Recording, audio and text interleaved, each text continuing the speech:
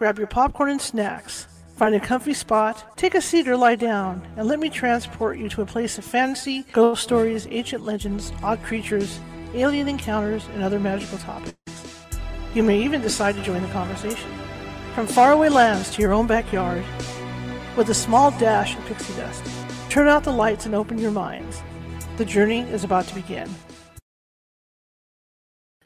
Hey, welcome to our Wednesday show. We're coming on early for you.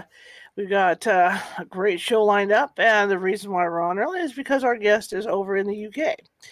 I'm real excited about this. My name is Charlotte. I'm going to be your host for the next hour, and you can find us at the California Haunts Radio website at www.californiahauntsradio.com, or if you're interested in paranormal stuff and ghosties and things like that, you can find us at our regular website at www.californiahaunts.org.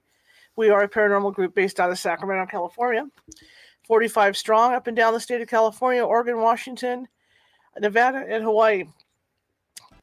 What can I say about today's show in that, except that I know, this kind of thing's a touchy subject with people now, because, of all the stuff that's getting pulled from Disney and whatnot and stuff like that. But, when I was growing up, my father, who was born in 1926, had gone to, I don't know if he had attended the circus side shows, but he really knew about them. He knew of them. He was really interested in them. Interested at the point that as I was growing up, he had books and books and books on it. So I read up on this stuff. And it was fascinating to me, from Tom Thumb, the Elastic Skin Boy, the Bearded Lady, those types of people. And to find this gentleman, to find John Wolfe, and the fact that he wrote a book about all this stuff is just exciting to me, because it takes me back to reading about my childhood. Back then too, and we'll talk about this with Mr. Wolfe, you got to remember that they didn't have the programs that they have now for people. Okay, people with disabilities and stuff. So they had to make money somehow. They had to make a living, and this is how they did it. They did it by being in the circuses. So when you think about the woke culture right now, there's nothing wrong with what they did. It was just life at that point in time. Anyway, I want to shut up about this so that you guys can hear what John has to say. Okay, I'll talk. All right, guys, here we go. Hello. How are you doing? I'm good. How are you? I'm really good. Can you hear me okay? Yeah, how's the weather over in the UK? Oh, dreary as usual. It's all right. Well, we're overcast too today. We kind of had some rain this morning. Good stuff. Thanks so much for having me on. Oh, absolutely. I'm excited about this. So tell me about you. About me? Well, I'm North London born and bred. And I suppose you could say I've had a freakish fascination with the history of the freak show ever since I was about 10 years old. There's an amazing film by David Lynch, The Elephant Man. And my mum showed me this film when I was 10. And I remember at the time being terrified and fascinated in equal measure. And it planted this seed, which sprouted when I was doing my PhD and I explored freak shows, and it ultimately led to this book. So I've kind of been immersed in this stuff for quite some time. And I spend my days writing history and living it up in London. Well, it is fascinating stuff. And like I said in the intro, now with the culture the way it is, people don't realize that that's how life was back then. And like I said, these guys had to make a living, and that's what they did.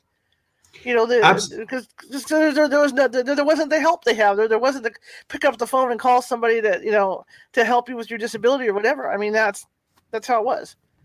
Yeah, and I was really pleased to hear you say that. I think it's a mistake to apply like our 21st century lens, perspective, and privileges onto the past. Lots of these performers, their options were destitution, dependency on family, or indeed in Britain in the workhouse, or America on the state, right, which wasn't secure, or becoming active economic agents, performers, celebrities, respectable celebrities in many cases, in the world of the freak show. And so they didn't have the choices available necessarily that are available today. Tell me about your book. I mean, you wrote this book. How was it to research it? Oh, it was amazing. I mean, I spent a fair bit of time in the States, traveling around North Carolina, Bridgeport, Connecticut. And the fascinating thing about the freak show, it was truly international. And when we think like freak show, sideshow, we tend to think of this sort of murky, marginal affair where exploitation occurred.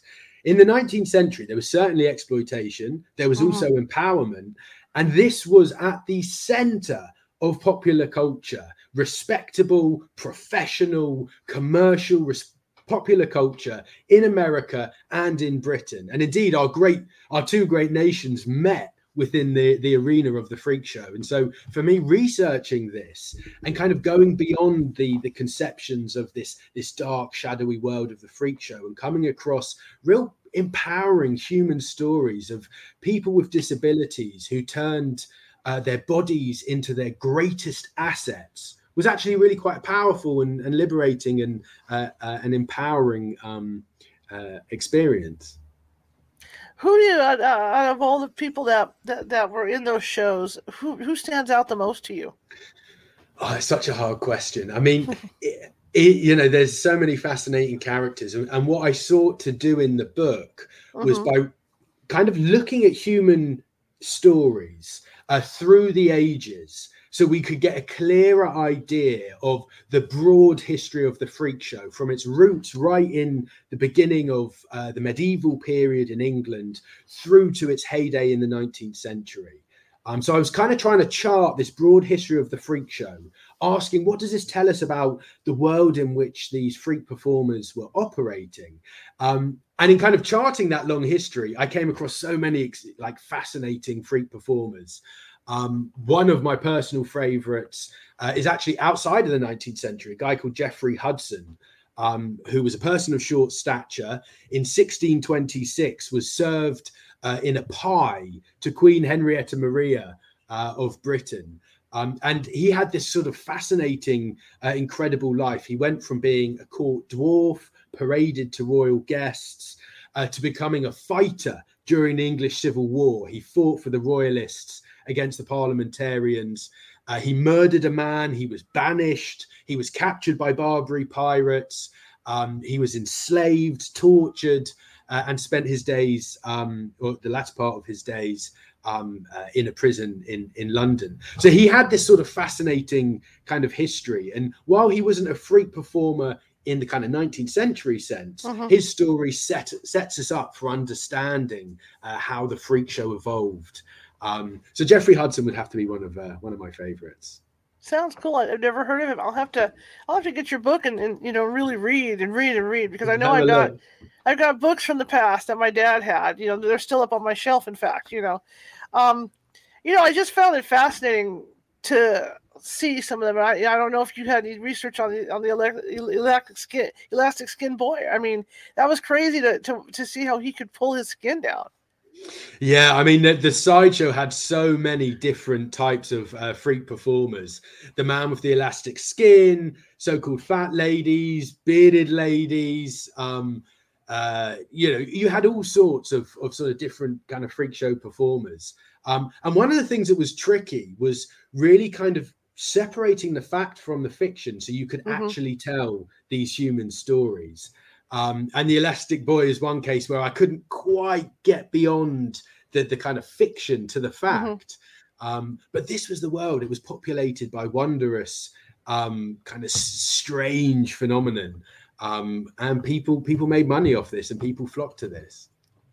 In the case of like the bearded lady, I don't know, her background, but I mean, was she actually bearded, or was it because the circus is the circus? So I mean, what did she actually have a beard, or was it a man? No, absolutely. You had. I mean, the thing about the bearded lady was that was a category for loads of different types of performers. And yeah, quite. I mean, I focus in my book on the story of one woman called Julia Pastrana, who was billed as the baboon lady or the bear lady. And she had a genuine beard. She had hair over her body. And she was displayed first in America and then in England and then across Europe.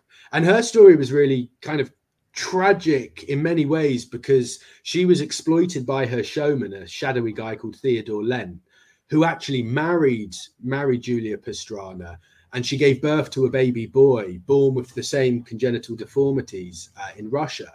Now, mother and child died shortly after childbirth, and her husband, become widower, decides to embalm Julia Pastrana, mummify her and his dead child, and continue on the display around Europe in a sort of dark turn to the phrase, the show must go on. Right.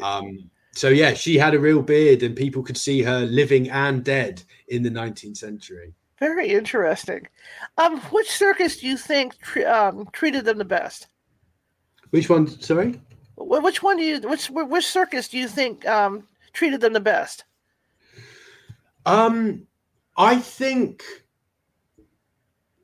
it's very hard to say. There wasn't necessarily one organization or one organizational circus that you could say they were the kind of they were the most benign. Right. I mean, what you find is certain showmen treated performers very well because, frankly, it wasn't really in their interest to treat their performers badly because the performers, they also had agency. They could go elsewhere. Right. And it wasn't always a case of like baddie or goodie. You know, you've got someone like P.T. Barnum, right, who has a sort of very sort of morally ambiguous past. And yeah, so it's hard to sometimes point to like, oh, they were good or they were bad. The two sort of intermingle sometimes. Right. Who do you think? I mean, everybody hears about General Tom Thumb. I mean, he has to be the most popular circus. I'm not going to say freak, but circus act of all time. You know, and then you also hear about the I can't think of the Wolf Boy. I think it's the Wolf Boy, right? The Wolf Boy. You know, so you hear about those. But which one do you think, you know, out of that, who do you think, you know, had the worst deformity? Well, the Elephant Man, maybe, who had the worst deformity that was on tour? I mean, certainly, and we can come back to General Tom Thumb because his story is really interesting in terms of the history of the freak show.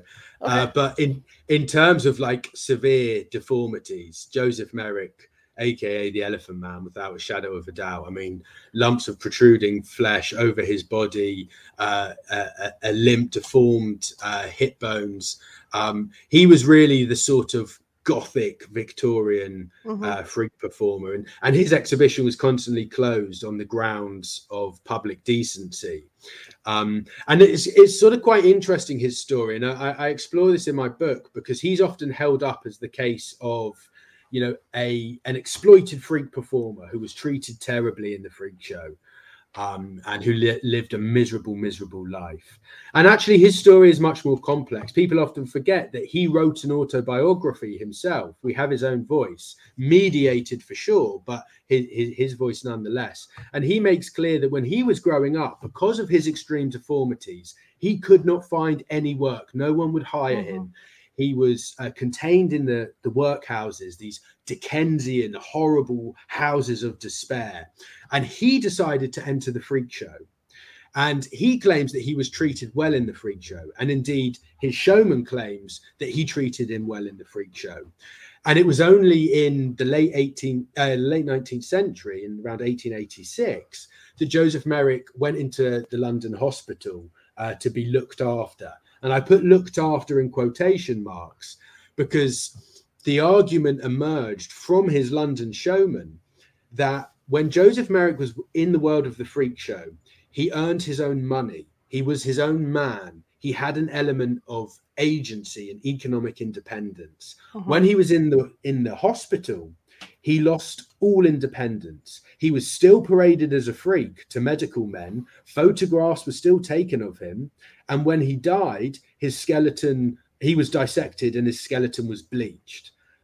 So his story takes this kind of the tensions between empowerment, exploitation, coercion, control. They emerge even in one of the sad stories, such as Joseph Merrick. So it's a kind of complex terrain. Right. As you mentioned Tom Thumb, let's see if you can tell his story. Well, you see, I love General Tom Thumb because I mean, I made this point in my book that you've got kind of three people that really make the freak show: General Tom Thumb, P.T. Barnum, Queen Victoria, and those three all work together. Now, you know, when Barnum discovers Charles Stratton, he's 4 years old. This is a 4-year-old child, 25 inches tall. And Barnum decides he's going to embark on an experiment, what he calls an experiment. And he takes Charles Stratton. He takes Charles Stratton, changes his name to General Tom Thumb, creates this persona, inflates his age from 4 to 11 years old, and claims he's an English dwarf rather than American dwarf, because English had a bit more kind of exoticism. Right. And he takes him to his American museum in New York. And almost overnight, General Tom Thumb becomes an instant sensation. People love him. People flock to see him. And such was the success that he's brought over to Britain in 1844. At this point, he's only 6 years old. He's a great performer. He's comical. He can deliver dialogue. This child is an actor. He's a skillful actor, and he wows Queen Victoria. And Queen Victoria endorses the freak show. Barnum mercilessly exploits the meeting of General Tom Thumb and Queen Victoria and unleashes what the press refer to as deformitomania in Britain.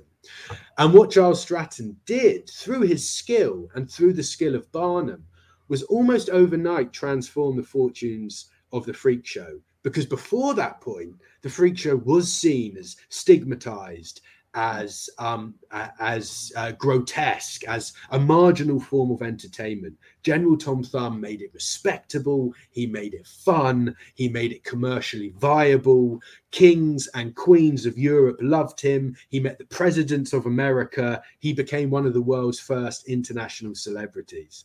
So he shows us the transformation of the freak show into this popular form of entertainment.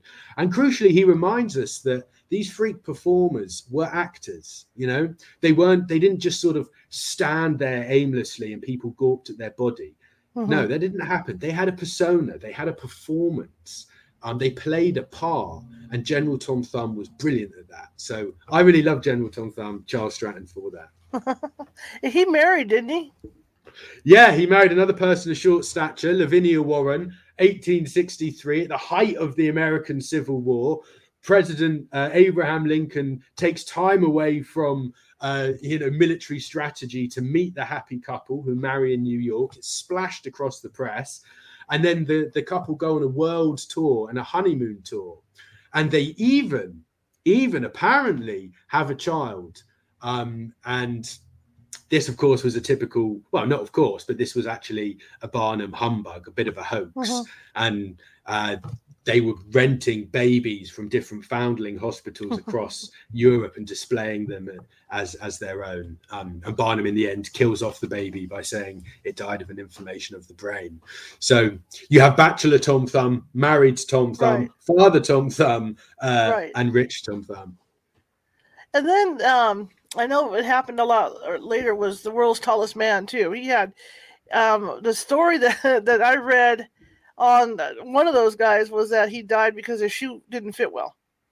His shoe? It was an ill-fitting shoe. Yeah, I think that's a load of rubbish. It's just fascinating, like you say, the stories that these guys perpetuated to explain, why, either they quit or something else happened. Yeah, I mean, the freak show thrived off humbug, exaggeration. The whole thing was a performance, and P.T. Barnum was great at that.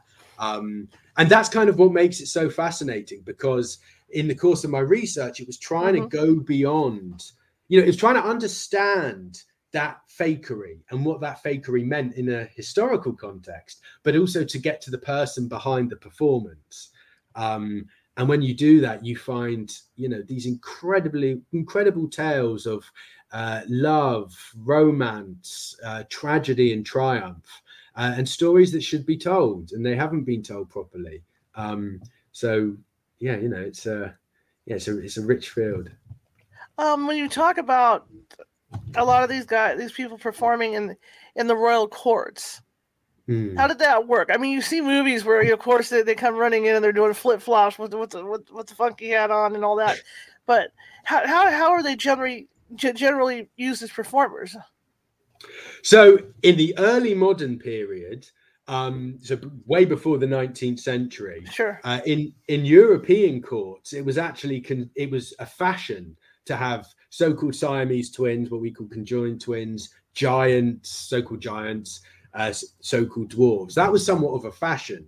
right. And in the royal courts of Europe, they would actually trade in different dwarves. It was kind of a badge of honor to have a dwarf within the royal court. And so someone like Geoffrey Hudson, he's kind of adopted and served to the king and queen, King Charles I, in this baked pie. And he became a feature of the court household. So that was really common in the early modern period. And then as we jump into the 19th century, the kind of tradition continues with Queen Victoria. Now, we've got a very clear idea of Queen Victoria as quite a stern monarch, the widow of Windsor, who was in years of grief following the death of her beloved Prince Albert. But actually, she was a great freak fancier. Buckingham Palace became a revolving door for freak performers throughout the 19th century. And she would write about these in her diary. So she met in the 1840s Highland dwarves, Scottish dwarves, German dwarves, General Tom Thumb on 3 occasions.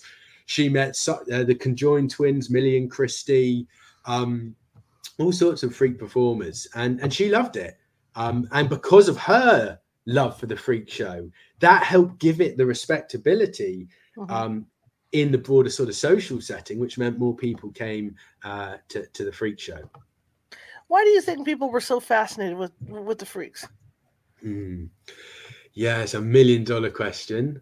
I mean, I think this is not a very sort of historian's answer, but I think there's something in us which is always interested in that which is different, that which is other, that which falls outside the remit of normalcy. And in the 19th century, these distinctions between man, female, normal, abnormal, they were becoming entrenched and debated. So anyone that stepped outside of that was a source of interest. But also, people had more money in their pockets, more time to enjoy leisure, which kind of created this fertile entertainment industry that allowed the freak show to grow. You also had technological advances, which meant that before, if a freak performer was born, they tended to be kind of displayed within their locality. But with trains and steamships, they could travel, they could crisscross the Atlantic, bringing their difference to people from around the world. And then you've got the rise of medicine, interest in anthropology and ethnography, and the freak show became a site where not only people could be entertained, but they felt they could learn something about the body, about people from different countries. There was a great fascination with so-called exotic freaks, so-called African savages or cannibals, ethnographic exhibitions, we would refer to them today. So people came to be entertained. They also came to learn something as well. And so all these factors played together to make the freak show this popular form of entertainment. What's the earliest occurrence of freak? I hate to say the word freak, but what's the earliest occurrence of a freak in history being exploited or used? I mean, it goes way back. The ancients, the Romans used to get people of short stature to fight in gladiatorial contests, throw them around the ring. Fair. Right? The Egyptians, the Greeks, they were all fascinated with those deemed different. I think as a form of entertainment, we start to see it emerge kind of around the 11th century, when freak performers were connected to traveling fairs, these ancient traveling fairs, which would traverse the UK, traverse America, bringing goods to be sold, but also entertainment. And at those fairs, you start seeing people of short stature, so-called giants, people from abroad who were shown as examples of difference, and people started to pay money to see these people. I do want to pick up though, because you're absolutely right to note that kind of the difficulty with the language. You don't want to use that term freak. And I think that's really sensitive. And how I've approached that in my book is to draw a distinction between the freak and the freak performer. You know, the freak is an act. The freak performer is an actor. The freak is a social construction brought to life by the freak performer, the private individual who had a life off stage. So I think that's really sensitive to mention that. And that's how I've sort of navigated that linguistic difficulty. I had a question and lost it. When you look at the freak performers, and did they, again, you know, you mentioned this at the beginning of the show, but how did they end up with the circuses? I mean, did they search out these circuses, or did, you know, somebody like P.T. Barnum hear about them, maybe living in a village, and then went out and offered them a job? Yeah, great question. I mean, there were so many different ways. P.T. Barnum used to kind of hire freak hunters to source out those who were deemed different and persuade them to come join his circus. Sometimes he did that himself, as in the case of General Tom Thumb. Other times he sent agents to do that. Sometimes freak performers would put themselves on stage. An early freak performer, a guy called Daniel Lambert, who aged 32, was 52 stone, sort of an early fat man of the later American sideshows. And he realized that he worked in the prison. He was a jailer. And he realized when he retired that because of his extreme size, people were coming and staring at him anyway. So he was like, well, why don't I make some money from this? Why don't I put myself on display? And so he did it himself. So there were kind of different ways in which people would come to the freak show. Sometimes parents put their own children on display. Millie and Christine, conjoined twins born from North Carolina. Initially, their parents, have I got that right? I might have slightly misremembered that. Maybe a bad example to cite, but there are certainly examples of parents putting their children on display. Anna Swan, that's who I was thinking of, a giantess who retired in Ohio. Her parents put her on display when she was a child. So family members, showmen, agents, they could all kind of bring the freak performer into the freak show. It's just fascinating because some of it that went on, I mean, this was like when you talk about the pinheaded people, stuff like that. Some of that's the norm, though, in some of those third world countries. But to like the rest of the world, it's odd.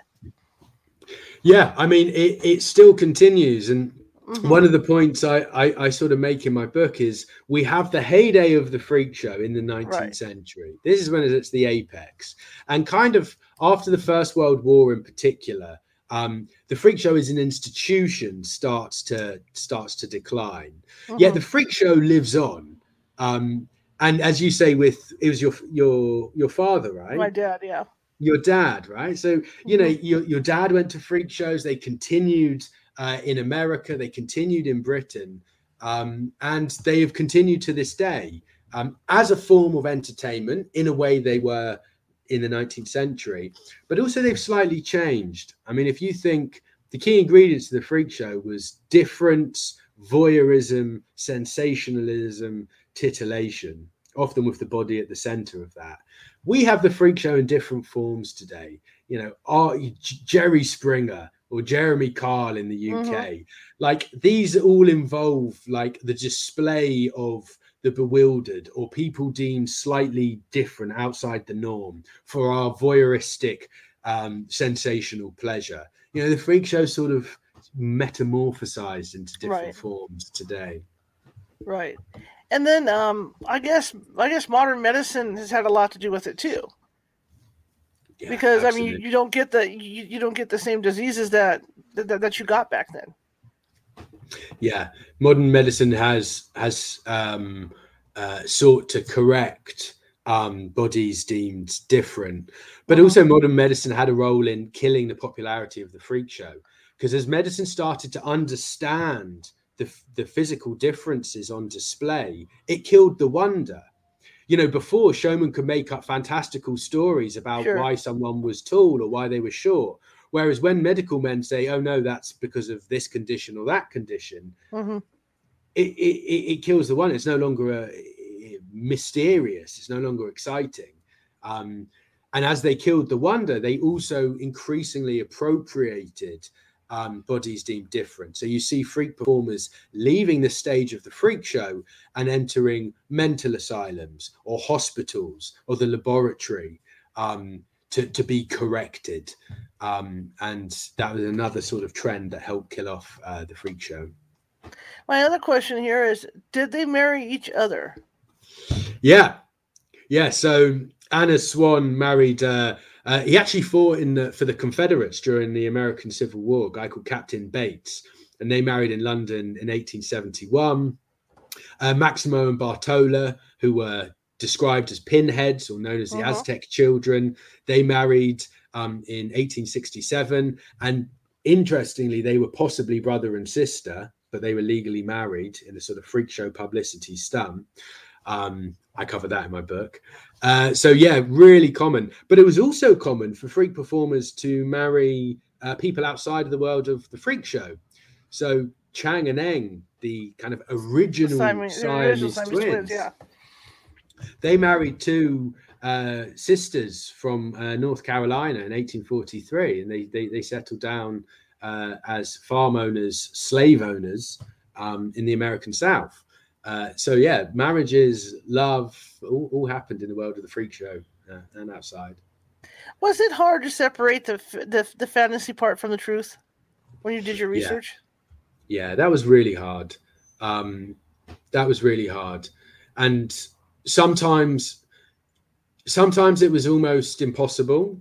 And in a way that was okay, because the fantasy was a mirror. It offered a mirror to society at the time, so you could still learn something.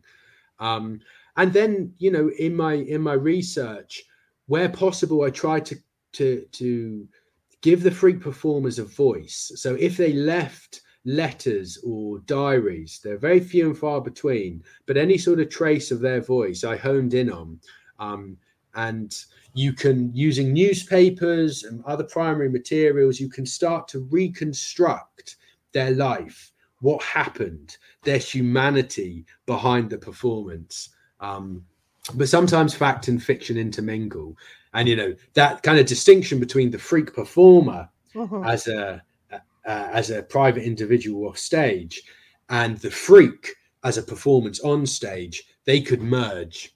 And the two were very hard to separate. Now, were they able, beyond the circus atmosphere, were they able to go out to restaurants and whatnot, without being ridiculed? Yeah, so it depended. Someone like Julia Pastrana, the bearded lady, so-called baboon lady, her husband come manager didn't want her to show her face outside of which makes sense, right?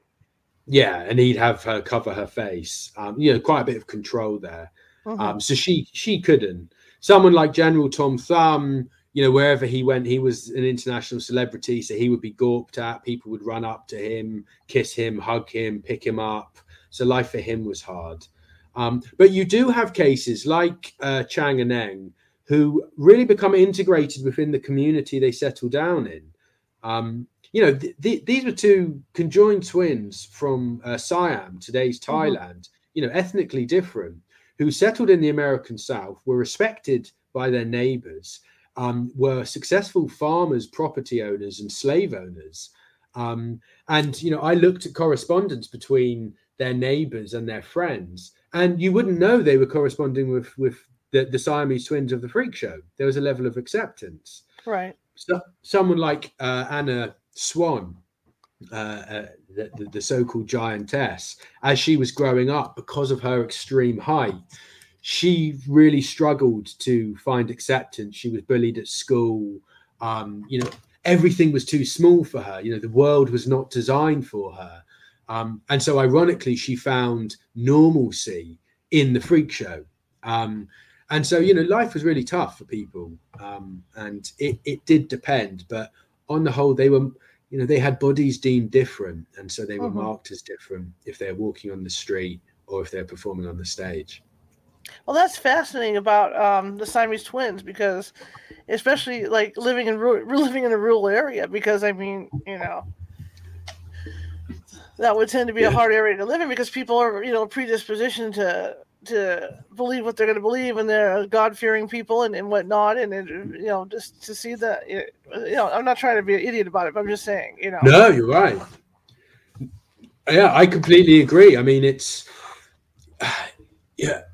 you touch on a really good point, and the level of acceptance, it only went so far. I mean, so when they died in 1873, there was an interesting kind of shift, if you like, and their neighbors and their doctors and people who were seemingly nice to them started to try and essentially get their bodies so they could pay. They could send them off and get money for their bodies to be sent for dissection, which did actually happen. So there was always that sort of interest in the difference and an opportunity of making money off these people. But, Chang and Eng achieved a level of acceptance in the American South. Yeah. Which is, quite remarkable when you think about it. That is remarkable. Yeah, it really is remarkable. Do you, in your research, did you find that these these performers, did you find that they enjoyed what they were doing at the circus, or was it just something they did? Was it just a job, or did they actually enjoy it? It's really hard to tell because so often they didn't leave their sort of first-hand accounts of it. I mean, someone like Joseph Merrick, in his autobiography, he said he was treated well in the freak show. It's kind of all we get. General Tom Thumb, the length, the span of his career and the amount of performances he did suggests that he probably did. Well, it's hard to say. He was doing it out of necessity as well. Right. They had no choice, really. He had no choice. There were points when he was very sort of downhearted about it. Some people have said that he quite enjoyed it. It's really hard. It's really hard to say. My guess is it's not that much different to the entertainment industry today. Like, sometimes performers, they enjoy singing. Sometimes it's a pain in the ass. Sometimes they're exploited. Sometimes they're not. Sometimes they find fame, sometimes they don't. I think it's kind of similar. Now, what was their schedules like? I mean, they must have been on the road a lot. Yeah, lots of travel, lots and lots of travel. And, travel at that time was not the easiest thing, to say the least. And usually what would happen is they would perform in major cities and travel from one major city to the other, stopping off along the way to perform in smaller towns. And, it could be grueling. I mean, they could be on display from, till 10 o'clock at night, from 10 a.m. in the morning. They were there to make money, and they would put themselves on display as much as possible. And, it's interesting following the lives of their journeys, because you realize just how transitory that existence was. Often they didn't really have established roots. Often they were living slightly on the periphery. They grueling schedules. General Tom Thumb in particular worked very, very hard from a very young age, with shows throughout the day, evening performances, and very few days off. So this wasn't an easy life. There's not much opportunity for rest. And how much money did they actually make? So it depended. I mean, Chang and Eng, for example, they made enough money that they could retire from the freak show, albeit temporarily, and buy land and open their own business in North Carolina. So they made, through their own kind of financial nous, they made a fair bit of money. General Tom Thumb, he built a mansion in Bridgeport, Connecticut, on the proceeds of his wealth. His parents got wealthy because of the wealth of General Tom Thumb. Towards the end of his life, however, he had spent most of it, and he had some debt, so he gained it and he lost it. The Elephant Man, Joseph Merrick, he had saved some money. He was robbed by an unscrupulous showman on the continent in Brussels. So, you know, sometimes they could make a lot of money and be quite wealthy. Other times they struggled to get by. Other times they were exploited and lost what little money they made. So, you know, it's kind of hard to generalize. Some do very well, some not so I well. would think it would work kind of like the celebrities work now. I would think that you have your A-list freak performers, and then it goes down from there. Yeah, quite. Absolutely. And on the, you know, A-listers, General Tom Thumb, maybe a B-lister, sounds a bit harsh, but it's like Julia Pastrana. Right. C-lister, you know, someone like Daniel Lambert, maybe. And then your D-listers are probably the so-called self-made freaks, sword swallowers, fire eaters, snake charmers, fat ladies, fat men. There was a sort of hierarchy. Was it the alligator boy that could roll cigarettes and smoke cigarettes? One of those that had no arms or legs could like, I remember seeing could roll cigarettes. That's right. And he was called I want to say Torso Man, but that's not what he was called. I can't. Prince Aladdin or something. Yeah, I can't remember who he was. What's his name? That's gonna drive me mad. He appears in Todd Browning's film Freaks. You see, this is Prince. No, what's he called? But that was his thing. That was his whole performance. Was he could roll cigarettes and then smoke them.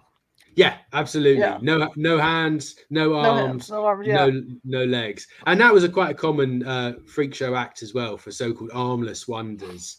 One of their performances would be to show how they could roll cigarettes with their toes.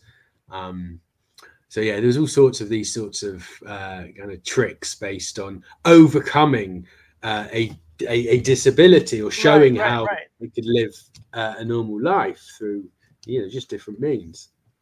You got to give them credit though, because I mean they were sharp enough to say, hey, you know what, I don't want to be stuck at home or in an institution somewhere. I want to be, you know, out doing something productive and making money. Yeah, 100%. And I think that's what really shone through for me was how people turned their disabilities into assets. They made the most out of the world was designed against them. The world was literally designed against them. And they operated with what they had, and they turned their disabilities into assets. They made money, they found love, they found companionship, some found fame. And so this is not there is darkness in this history, but there's also empowerment in this history, and the fight for recognition in a world that was seemingly disinterested until they could see the talent of the great freak performers of the 19th century. What do you think? Like you say, you know, there's a lot of books written about this, you know, about this subject. And like you say, that movie Freaks, you know, came out. What do you think is Hollywood? Well, obviously Hollywood's fascination with this. I think, I mean, when you say Hollywood, I instantly think of like The Greatest Showman, right? Everyone, I'm sure all your listeners have heard The Greatest Showman. Yeah. And in many ways, that film for me exemplifies the problem with Hollywood and this subject, because I personally think the more interesting story is the freak performers themselves rather than P.T. Barnum. One of the problems with that film, and by the way, I'm not one of those historians that like really enjoys nitpicking films. I think, you know, they serve a function, but they very much sanitized that past. They idealized P.T. Barnum. And actually, you know, he was a complex man of his time. He first found freak show fame on the back of a deformed, paralyzed, senile, elderly black enslaved person called Joyce Heth, who he lugged across America in 1835. She died on the job. And when she died, he had a public dissection of her body, made a mint from it, started peddling the story about Joyce Heth as the 161-year-old nurse of George Washington, and really exploited this woman, and even spread stories which could have been true, that he fed her with whiskey, that he removed her teeth to make her appear like a 161-year-old woman. Uh-huh. So, there's a darker side to P.T. Barnum. And I think, in The Greatest Showman, they sanitize and they create a hero out of a complex man. Uh-huh. And it would have been more powerful to explore the true history there. And in a film like Todd Browning's Freaks, they go to the other extreme. Arguably, anyway, they make the Freak Show into this sort of gothic horror film, whereas actually it was also a respectable, popular form of entertainment in the 19th century, endorsed by the kings and queens of Europe and the presidents of America. So for me, the history is where the fascination lies. And we connect to that history and the truth of what happened. It's stranger and more entertaining than some of the fiction we get in Hollywood. Let's talk about, we talked about the good parts on this. What's the dark part? But what was some of the mistreatment that these people suffered? So, I mean, I always still come back to Julia Pastrana. She married a man she thought loved her. She said on her deathbed, he loved me for my sake. And when she died, his actions kind of suggested otherwise, embalming his wife and displaying her. He married another bearded lady who performed alongside the dead embalmed Julia Pastrana. Wow. And Theodore Lent actually, ended up going insane and dying in a mental asylum in Russia. So, arguably got his comeuppance. Someone like Joseph Merrick, his extreme deformities, his rejections from society, being robbed on the continent. Someone like Maximilian Bartola, they had mental disabilities, and they're very possibly brother and sister, and they were legally married. They were displayed across Europe and America. They didn't have, agency, not really. So, there is a sadness to a lot of this, and we have to be honest about that. Joyce Heth, I was writing this about Joyce Heth, she was around 85 years old when she was displayed. Barnum displayed her as 161 years old. He bought her. He bought the right to exhibit her. She was an enslaved person. And as I was writing the story, I kept thinking of my grandma, who passed away just before the book was published. But my grandma was old. My grandma was frail. She, her mind wasn't the best that it could have been. And the thought that someone could have displayed her around America with punters coming and poking her and prodding her, really kind of brought it home to me that, a lot of this wasn't, it's not all roses. But saying that, we find lots of these freak performers weren't victims. They weren't victims. They made the best out of their situation. Sure. So yeah, there's darkness, but there's also hope as well. You talked about Tom Thumb. You talked about the bearded lady, Siamese twins. Who do you think probably out of all the performers was probably the most tragic? The most tragic, I think it would have to be Joseph Merrick, just because of the extreme nature of his deformity. Right. I'm sorry. Yeah. Okay. Right. I think so. I feel for him, even with that film he did. I just feel for him all over the place. And just like, it's the same thing with the alligator skin boy too, because he had that skin deformity, and there was no way he could be out in public with that either. You know what was interesting, and you always wonder. I know I was in Las Vegas a long time ago, probably about 15 years ago, at Circus, and they still offered a sideshow. To where they had one of the Wolf Boys there. I didn't go in to see it because I didn't have time, but it shocked me because, being so far in the future. But there's still a draw though, because I was still standing there going, well, maybe I want to go in and see this guy. Yeah. But yeah, so it's still interesting to think that that's still going on. Definitely. And I had an interesting conversation with, this is when I was doing my PhD, the actor Matt Fraser, who's actually an American Horror Story. And he said to me, as a disabled actor, he was like, look, I'm always on display, whether I'm walking in the streets or not. People look at me. He's like, but when I put my disability on display, I can control how people look at me, and I can make money off of it.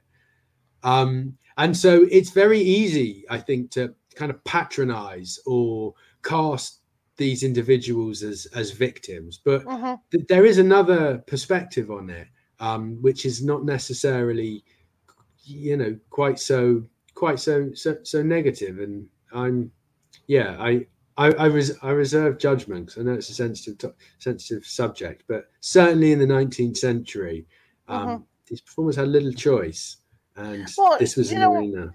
When you look at Hollywood, you have to look at the bright side of it all too. I mean, without having these the dwarves in this, we wouldn't have a Wizard of Oz, or a decent Munchkin Land, and we wouldn't have R2-D2. Think of it that way, because who's going to fit in that? That thing. So I mean, in a way, although they're still Hollywood's still kind of exploiting them, it's a better thing because they're doing better. You know what I mean? It's improved a lot than what it was. Yeah, I hope so, and I'm, be interested to hear, the perspective from performers with disabilities today. I mean, I don't feel like I can comment on it so much. Yeah, I know. I understand that.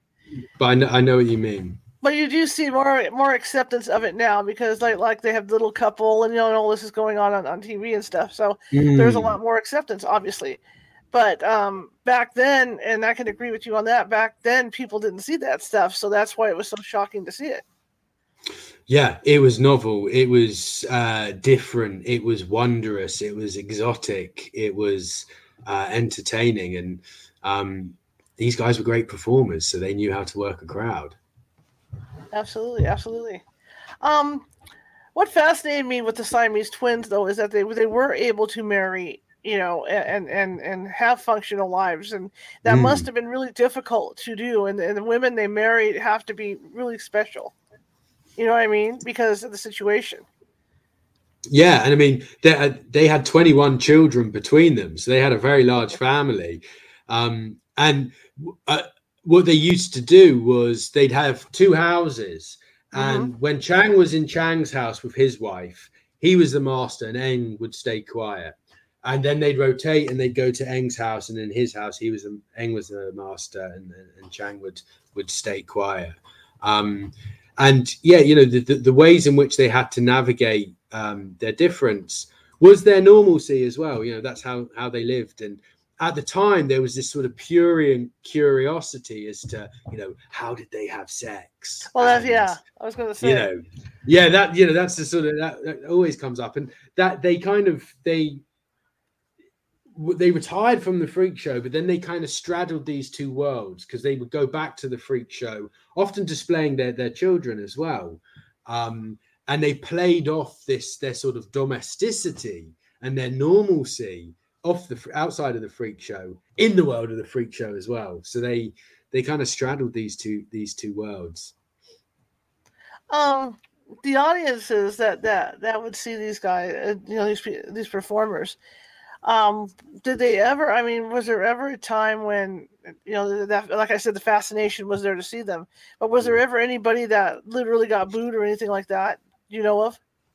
Of the performers getting booed? Yeah, or anything like that. You would get that in the traveling fairs, which so freak performers would appear in theaters, in music halls, in seaside resorts, any form of popular entertainment. Where you'd get kind of more booze and rowdy behavior would be in the traveling fairs, which were much more informal displays, and there'd be drunken louts, shouting and making all sorts of remarks. And, you got that in the freak show as well. And the audience could certainly be rowdy. But, often the audience, the Victorian audience, you had men, women, and children who were in attendance. You had the upper classes, the middle classes, and the working classes. This just transcended class. And so often it was quite respectable, and more you would just have sort of like incredulous comments, people asking questions about, how did they live? How did they get that way? People desperate to touch the performers, to hug them, kiss them, fondle their connecting ligament in the case of Chang and Eng. It was quite a tactile experience. And in my book, I hone in on two different spectators who went to the freak show and their own reflections of the freak show, which were very different and tell us something interesting about how the Victorian audience perceived the freak show at the time. Fantastic. This hour has blown by, and I mean, this has been incredible for me because, like I said, I grew up reading about this stuff and hearing my father's stories. Now, a question I ask people as a journalist when I'm running a story about a business: if you were in Las Vegas, here's your chance now to be the greatest show. Right. If you were in Las Vegas and you have a store full of your books, and you're standing on the strip, and there's a couple of other guys that have previously written books about the freak performers, how do you get people to buy your book? How do I get people to buy my book?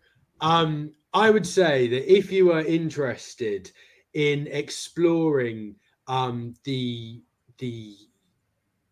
I'm not doing a very good showman job now. If you want, let me start again. Okay. If you're interested in human stories, the freak performer behind the freak, if you want tales of tragedy and tales of triumph, read The Wonders, because it will centralize the stories of these freak performers, their trials and their tribulations. And in exploring their stories, we resurrect their humanity. We recenter the marginalized in our history books, and we tell a fascinating history, not only about the rise and decline of the freak show across the centuries, but about the way in which the Victorian world operated. So we learn a revisionist account with a focus on the freak performers who created the wondrous age of the freak. I'll buy one right now. I'm good. I love it. I'm good. Come in. In fact, I am going to get a copy of it because I just can't wait to sit down and get into it to read it. How do people find you? How do people find me? Okay, so at Dr. John Wolfe on Twitter. That's Dr. Wolfe with 2 O's, LF. Or search me on Google. I do have a website. It's a bit basic, but it's www.johnwolfe.co.uk, and my details are there. If you're interested in some of my other work, I've worked with Stephen Fry on Audible books, which are available on audible.com. Stephen Fry's Victorian Secrets, Stephen Fry's Edwardian Secrets. If you're interested in true crime, also have a look on audible.com and search my name. Well, so different ways. How do people get your book?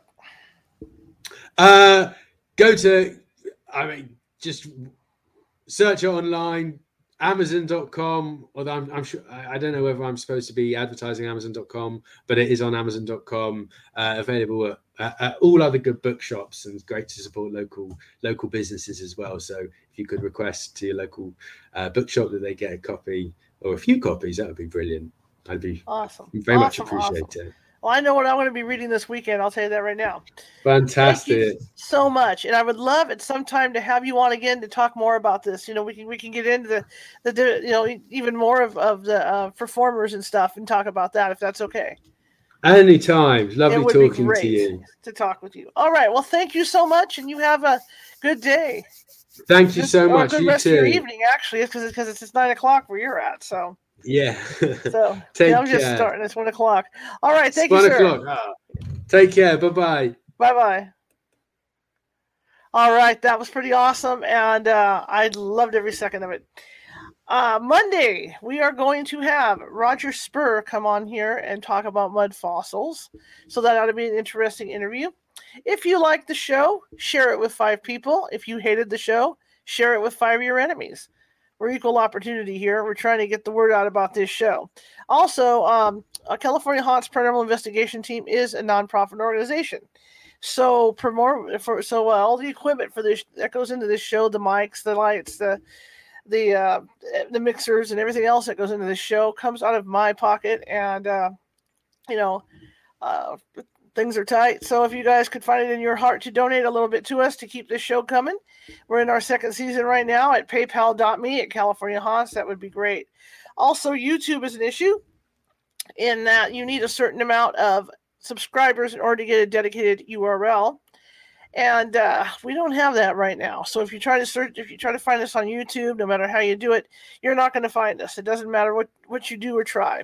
So the best way to do that to help me out would be to go to the website at www.californiahauntsradio.com and click on the video that's on the front page, because I'm going to be updating today with this video, and or tonight with this video rather. And you can get into YouTube from there, and then you can subscribe, because as soon as we hit around 110 subscribers, we will be able to get our own URL with all our videos. So in the meantime, you can find everything going back for the last year as far as shows go on our website and on the YouTube page once you get over there. Anyway, I want to thank you all for coming today, and this was fantastic. And I'm going to try and get this gentleman back on, because I had a blast talking about these things. And thank you so much. And I will see you on Monday at 6:30 p.m., the usual time. Have